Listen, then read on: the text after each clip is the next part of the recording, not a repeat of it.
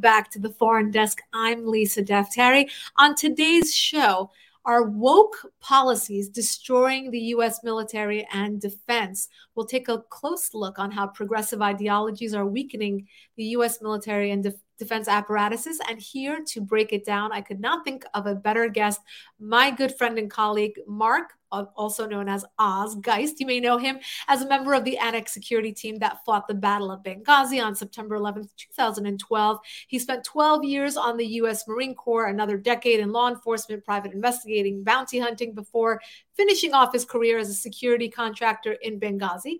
And that's where him and his team were credited with helping save 26 American lives. He's the co-author of the best-selling book, 13 Hours, the true account of what happened in Benghazi, and now serves as the founder and president of Shadow Warriors Project. And we'll talk about that a little bit at the end of the show. That's a nonprofit that Mark and his wife started to help private security contractors and veterans and their families and all of that good stuff.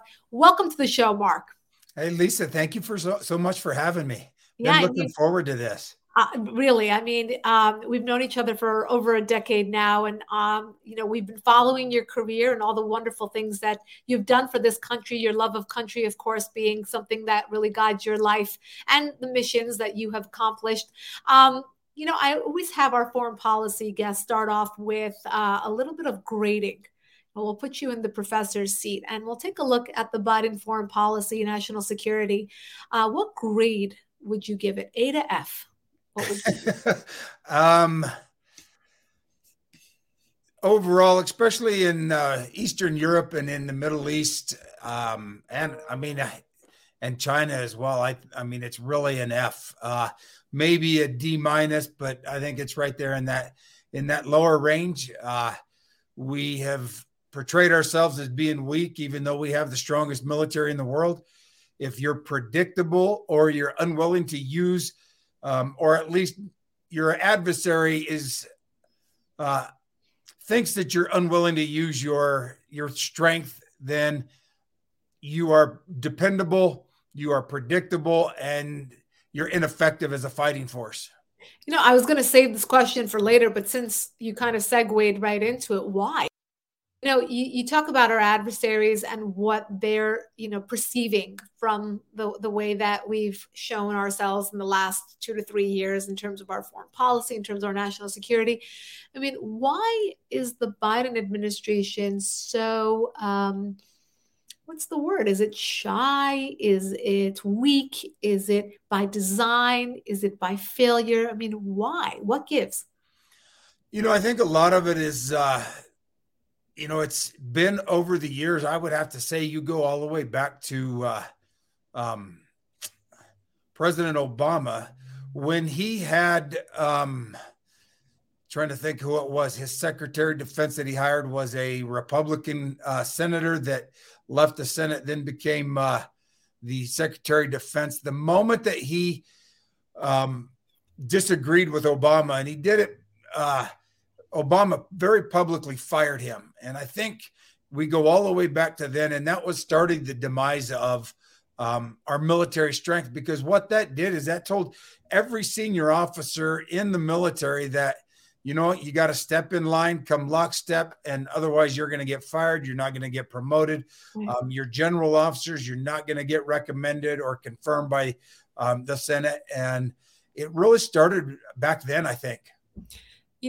Of course, we've seen a lot of partisan politics since then, that's for sure. I mean, you've been on record saying many times that what happened to you and your team in Benghazi perhaps wouldn't have happened had Donald Trump been president. I mean, what makes you so sure? When we look at a lot of these issues, a lot of people working behind the scenes will tell us, well, when you're in that hot seat, I mean, it doesn't matter if it's a Republican or a Democrat in that seat, when you're dealing with these foreign policy issues, I mean, they're tough. I mean, what makes you so sure that Donald Trump would have handled Benghazi or any one of these foreign policy challenges in a better way? I think first off, I think if you just look back, and again, you go back into history and you look at, everything that's happened in 2012, which happened to me, 2014, we look at Ukraine. And a lot of people have not looked at this as prior to 2014 or in 2014, Ukraine had a elected democratic government, though they were pro-Russia. They weren't anti-American, but they were a little bit more pro-Russia, and that country or that government was overthrown. And if you want to do your research, and Secretary of State Hillary Clinton had a good part in that. And then the new government got put in, which was more pro-American. And a lot of the problems that we have now are stemmed from those actions, especially in Ukraine. The reason I think Donald Trump was such an effective leader is because he did what good leaders do, is he allowed those that worked under him to make the decisions. He pushed that, especially for the battlefield.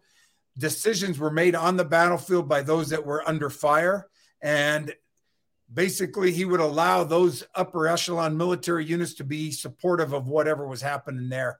And he was also unpredictable. And I think that plays a lot into people being fearful of, okay, what if? He plays that real well into that. And, I don't know if a lot of people don't like him. A lot of people don't like his tweets, but you know what? We weren't in any wars during his 4 years in office. And now we're back into several of them. I mean, I can't say we weren't in India. I apologize for that. We were in Afghanistan, and he was instrumental in working on getting us out of there. Yeah, let's talk about that a bit. Getting out of Afghanistan, obviously the withdrawal from Afghanistan by the Biden administration has come under heavy criticism by many of us. I mean, the way that we left our assets, those who helped us, our sources, our translators, etc. Not to mention the attack at the airport where we lost U.S. personnel in the last hours of withdrawing. I mean. You do agree that we should have withdrew from Afghanistan and not prolonged that war, right? Well, I mean, we have to do something there. We can't just keep doing the same thing and expecting a different result. I think that there should have been more negotiation with the Taliban in how things were going to happen. I don't think we should have ever given up Bagram Air Base. I think that we should have kept a small contingent in there for a few more years to help stabilize the transition of the government. And Bagram Air Base is the ideal place to do that. If we go back in history, all the way to Alexander the Great, Bagram Air Base in that area around Bagram, it's elevated position, it's defensible. Alexander the Great sat up there and staged before he tried to push into India. The Russians, if you look at when they pulled out in 79, when they got pushed out of Afghanistan, their last place of exfil was from Bagram Air Base. They held that to the last as they could. And why was it? Because it was the most tactical and provided the most tactical advantage of any other territory in Afghanistan. And that's where the exfil should have been done. There was room to process those that had helped us, bring them in our wire, or at least to a partial. And so we could have done this in a more concerted and organized effort instead of trying to do it out of Kabul airport, which was just, as we all saw, tremendously disastrous.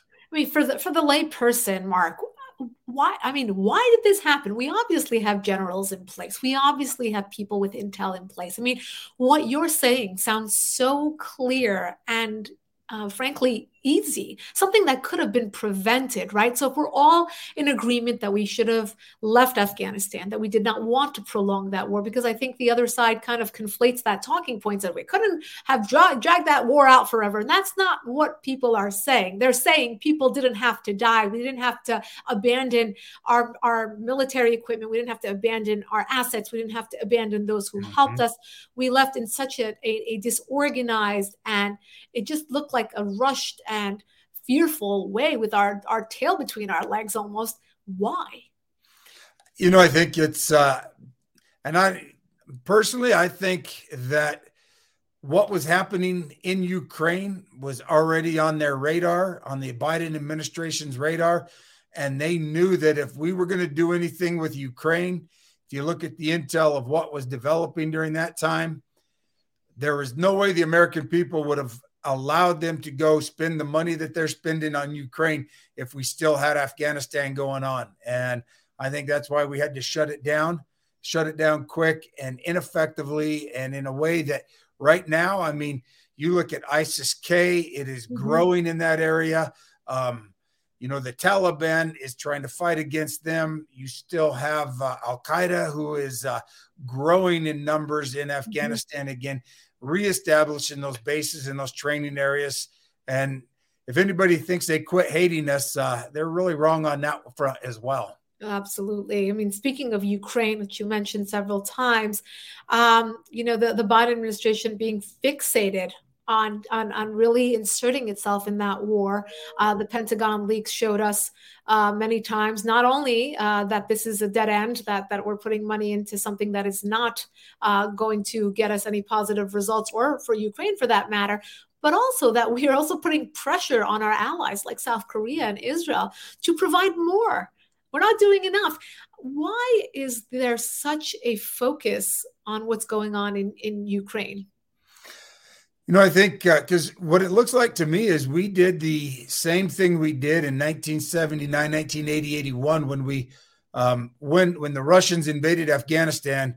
We are doing the same playbook. Instead of trying to use diplomacy beforehand and strength beforehand to prevent the whole thing, we ended up letting Ukraine, as we did with the previous government before the Taliban, fall, and then, or at least close to fall, and then try to just supplement it with weapons and money, which goes back to the the military industrial complex. And I think a lot of it has to do with money. There's not a lot in there. The left keeps talking about this democracy that we have to save in Eastern Europe.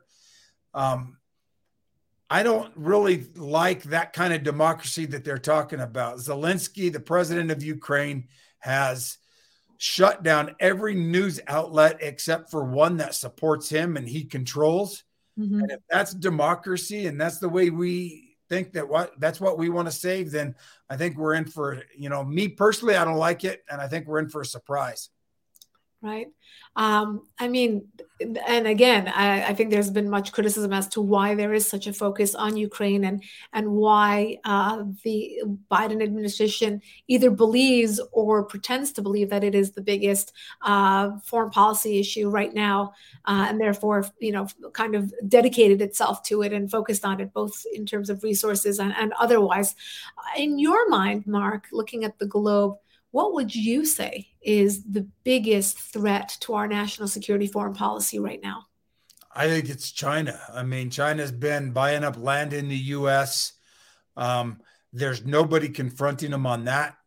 Of most of the countries I've been in the world, you cannot own land in that country unless you are partnered with a local, somebody who's a national of that country, right. And they still have to own 51% of it. But we allow foreign entities to come in and buy up as much land as they want. We are allowing the balloons. I saw something today that there's another one heading towards Mexico. It's one in Hawaii that they're keeping an eye on as well. Yep. And, if we're going to allow that, what else are they doing? They're building up on Taiwan. And we look at why Taiwan is so important. Taiwan is the beginning of a chain of islands that comes off of China, goes up, it kind of curves out to the east and up to the north, and you're looking at the Philippine archipelago, you're looking at all the way to Okinawa and all the way up into Japan. And if they control Taiwan, they get to control a lot of that waterway. And, and that's what they've always been after. And with this administration, we're not paying attention to that. Taiwan controls I think they're the greatest producer of microchips, though they get the material from us, but they're still doing that. I was looking at it. Go ahead, I'm sorry. No, my question to you, because you said something that triggered a thought. You said we're not the administration is not paying attention to it. Is that true? I mean, are they giving it a pass? Because they certainly are paying attention to what China is going to do or not going to do in Taiwan. But why is there less of a concern or urgency to stop China's influence right here in the United States? We saw a private police organization, a ring out of New York City, where they are silencing dissidents. We see them entering our universities and spreading their influences that way. We see them in our labs. We see them interning in Congress. We see them taking on jobs in very high profile places of influence. As you said, purchasing land. Why is there less of a concern when it comes to China's spreading its influence right here in the mainland? You know, I wish I could answer that. I mean, my gut feeling is it kind of goes into that whole world order, that trade, world trade, and how are we going to live without them? And they kind of got us, in a sense. They've got us, we've allowed them to get us under their thumb. As they carry, I think, what is it, 60 or 70% of our debt, and that allows them a lot of influence. And like you said, I mean, and you called it a police force, and I know that's what the media has been calling it. Anybody who has foreign units, foreign operatives in their country trying to silence dissidents, that's not a police force. That is an intelligence gathering apparatus that is trying to manipulate people within this country who are most of them are U.S. citizens, who are first generation Chinese or are here on green cards, and they're trying to gather intel on them. And like you said, in that subversiveness and or battle that there. And it's not a police force. That's just the left's way, or the media, the left on the media's way of saying, because a police force doesn't look so bad. If we called it an intelligence gathering apparatus, that's a whole different story. Right. And it seems that is exactly what they're trying to do. They are there and they're gaining influence. And as you said, gathering information on U.S. soil, it's mind-boggling to me that this is being allowed. But Mark, before we run out of time, I really want to shift gears here and talk about something that's probably very near and dear to your heart, and that's serving our country. And I know that things are very different now than when you served. And I thank you for your service. And I thank anybody who's ever dedicated their time and risked their life for this country. I'm a first-generation American, and I've always been so cognizant of the freedoms we have here in this country, and really loving this country in a way that, it kind of manifests itself in my work. And I know that you also dedicated your entire life, and now it continues to be your mission. Now we see a very different military apparatus, whether it's the Navy, the Army, the Pentagon, the Department of Defense.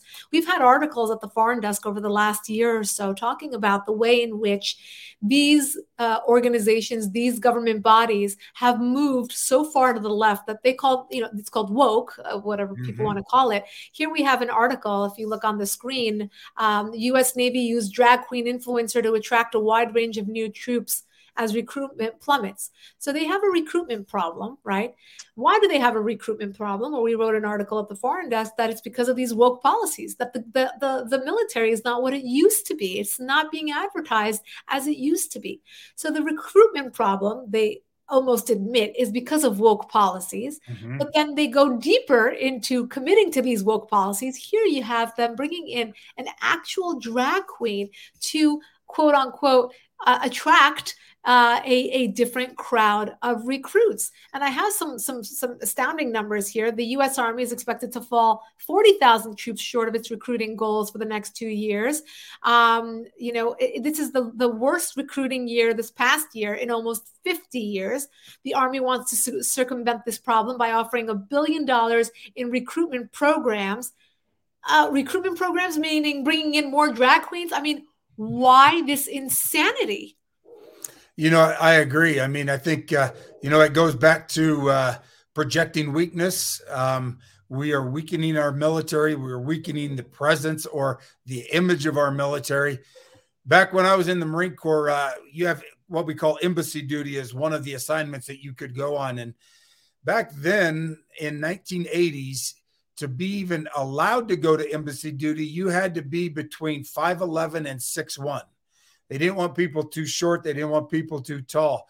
And one of the reasons for that is because that is the first person, anybody that's wanting to come to immigrate to the U.S., when they go to a U.S. embassy, what they see is a Marine Guard there, and they are all the same. And everybody around the world thought all Marines were 5'11" to 6'1", in shape, ripped, looking good. And, you know, it makes you sit there and like, if that's what those are, it's that psychological warfare. And we've really kind of taken a 180-degree turn on the opposite side of that. And we are projecting weakness. And unfortunately, you know, weak men create weak times, and weak times will create hard times.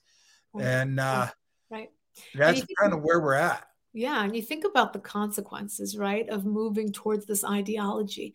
You know, you probably have, and I exaggerate, but just to make the point, it's like you have, you know, fifth graders in China learning Calc 3, and here the fifth graders are learning about their pronouns. You know, the consequences. Do they understand the consequences of all of this? I think that, you know, and I think a lot of people in the political realm are choosing things just because, I mean, I think it's bigger than even the individuals. You know my faith, you know my love of the Lord.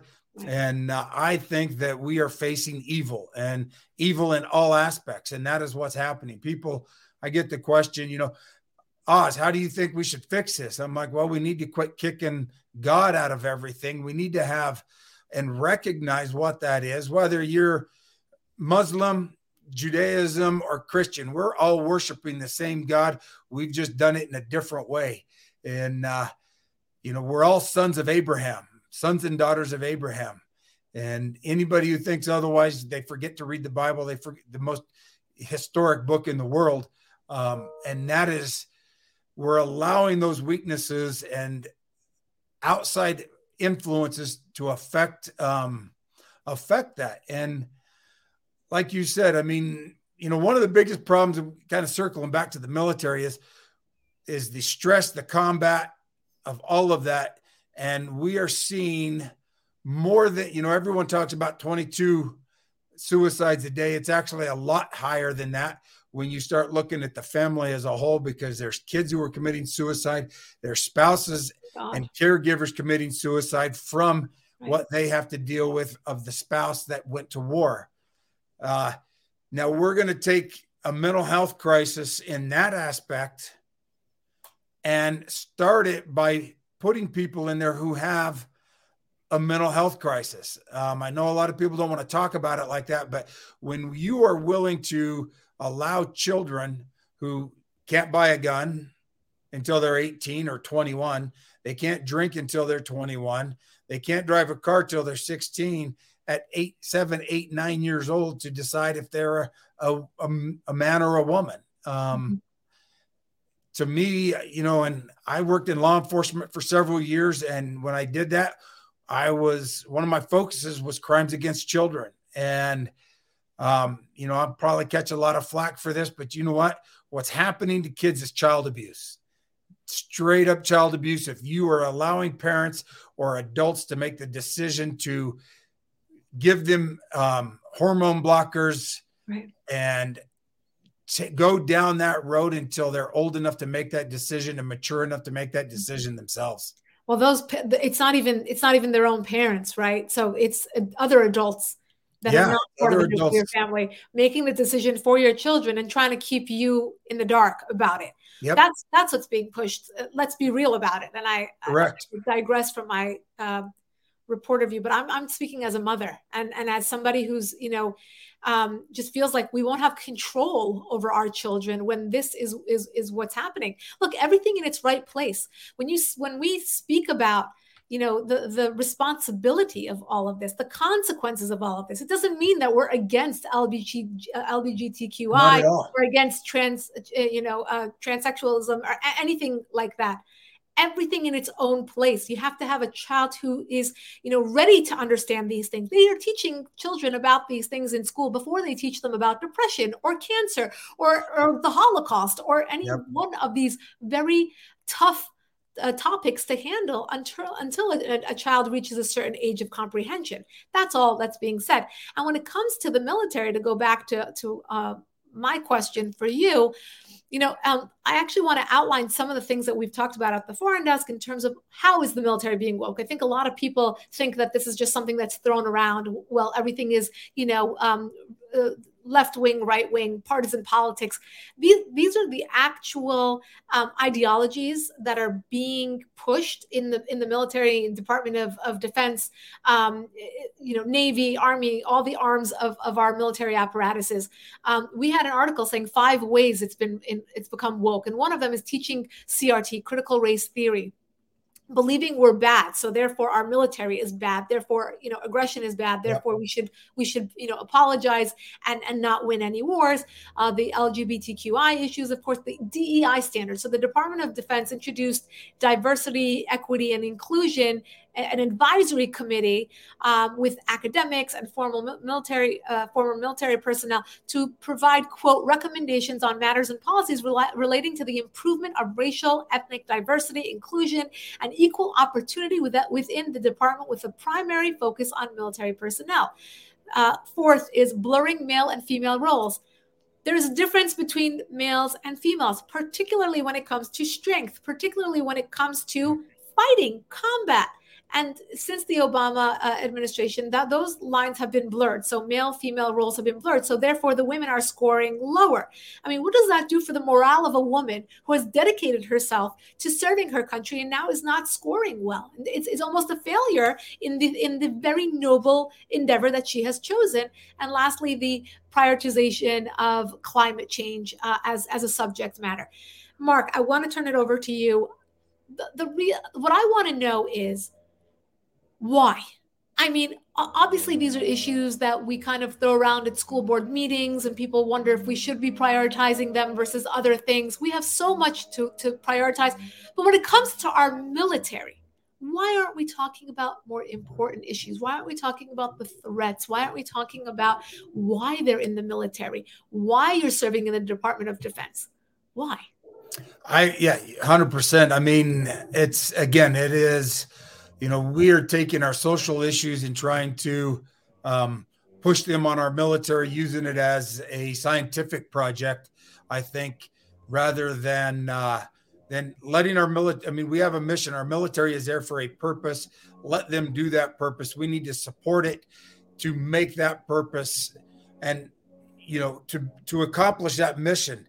And I don't care. And like you said, I don't care if you're LGBTQI, any of that. Can you accomplish the mission? Right. And are you an asset or not? And it's not what you've done in the past, because the past is what gets you there. What you can do today and help the mission tomorrow is what matters for the future of that mission, of that unit, of this country. That's what guys are worried about. Guys and gals are worried about in a fighting hole. When the bullets are coming down range, it doesn't matter who's to your left or right, as long as they're on your side and we are going in the same direction. And we can't allow these other things to, I think, affect that and manipulate the way people are going to react with each other. I was reading something the other day that one of the major universities is segregating their calculus and pre-calc classes. There's one when you sign up for it, are you Black, are you Hispanic, or are you other? Are we going back in time? Right. Are we trying to segregate? Are we trying to cause strife? I mean, that's how you take over other countries, is you find a subject matter in that country, you get 2 parties on each side of it to start fearing each other, that the other one is going to do this or the other one's going to do that. And if I can get somebody to fear each other, I can get them to hate each other. Right. And if we can get them to hate each other, then the next step is they start to kill each other. And And that's where we got to get away from that, is that hate and that fear of one another and our differences. Right. Right. Something tells me the Chinese aren't worried about their pronouns right now. Exactly. Mark, it kind of brings me to my final question for you that brings this all together. I mean, it's really a question of curiosity. I mean, why is this done by design? Are they actually trying to purposely sabotage our military apparatuses, or do they want to make a joke of us on the international stage, or do they actually think this will lead us to a better military, a better country, a better school system, a better world for us here in the United States? I think if you look through, I think people that are making decisions are looking through it in a finite lens. And if you're looking at it through a very finite lens, I think you can convince yourself that, yes, it's better that everyone have an equal outcome. So we're trying to make it so everyone can have an equal outcome. Right. But that's not what it should be. It's an equal opportunity. Right. That outcome is dependent upon you and your decisions that you make, and what what you're going to do, and your history, the struggles you've went through. That's going to make you the person to accomplish whatever you decide you're going to do. And I think that's really the problem, is people are looking at trying to make everybody happy. Mm-hmm. Everyone gets a trophy. yeah, a participation trophy.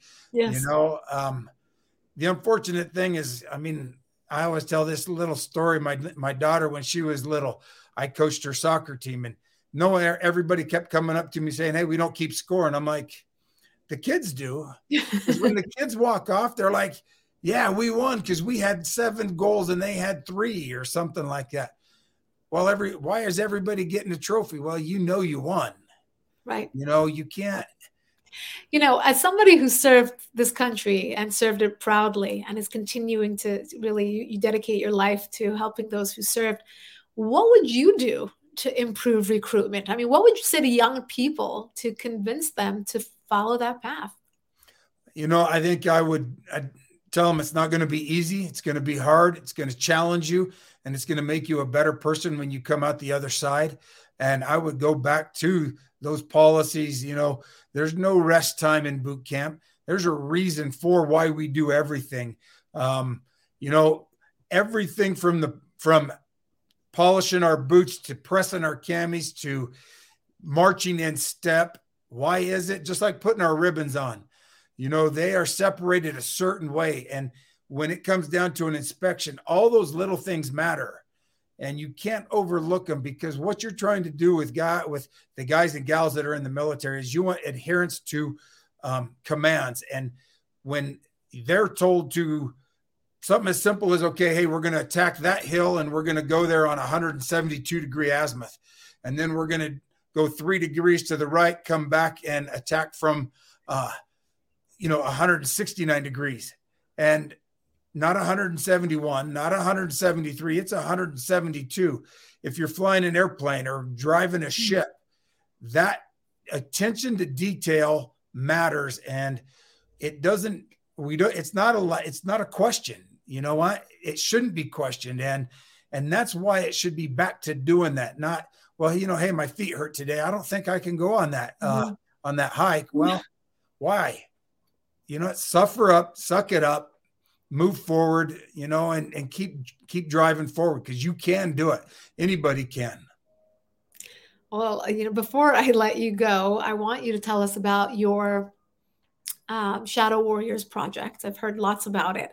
Why don't you tell our audience about what it is that you do, what this organization, what its purpose is, and how people can get involved? It's me and my wife, after I got injured, it was, we decided to do that. I think I was still on the hospital bed in Walter Reed when, I saw some areas that are those that are serving, private security contractors are serving our country, and they're not getting the support that our military does, because you're a contractor. And we ourselves struggled after I got injured, because my pay stopped the day I left Libya, which was on the 12th. And I went from making a really good salary to zero. And then I had to go through 6 months of surgeries, 6 to 8 weeks in the hospital, a year and a half after that recovery. And things changed a lot. And, you would love that everybody says, well, you guys were making great money. You should have saved it up. Yeah, I should have, but people aren't that way.